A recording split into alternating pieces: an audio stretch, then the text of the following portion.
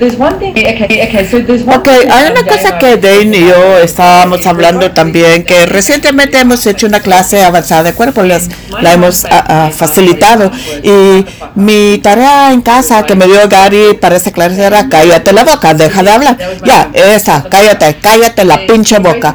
Y básicamente le dijo lo mismo a Dane, y yo bromeé de eso en NUSA, en la clase avanzada de cuerpo, y dije: ¿cómo diablos me voy a callar la boca? Entonces hice la broma de que esa era mi tarea, de callarme la boca. Entonces cuando hacían una pregunta y les daba información y interactuábamos, y luego me quedaba callada. Y una cosa que me fijé fue el cambio que hubo, y el nivel de recibir que había en los cuerpos y en los seres era fuera de serie, y que si yo hubiera llenado ese espacio con plática. Así que después de esta llamada, me encantaría si ustedes pudieran solamente crear ese espacio para sí mismos, donde eso sea, tal vez será hoy o mañana, la semana entrante, tal vez 24/7, pero si crean ese espacio donde empiezan a hacer ese silencio.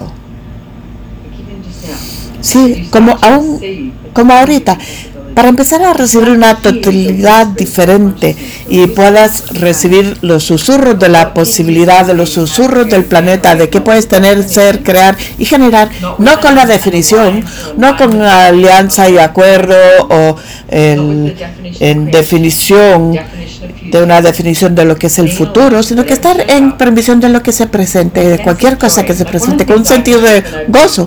Como una cosa que me fijé cuando he estado jugando con eso: el nivel de felicidad en mi mundo es mucho más grande, y no es una felicidad maniática, sino que solo es feliz. Sí, y esa es la base. Así que todo lo que no te permite ser eso, percibir, saber, tener y recibirlo, y saber que cada momento en que entras a lo erróneo de ti, abandonas la paz y regresas a las limitaciones de esta realidad, en lugar de permitirte crear más allá de esta realidad.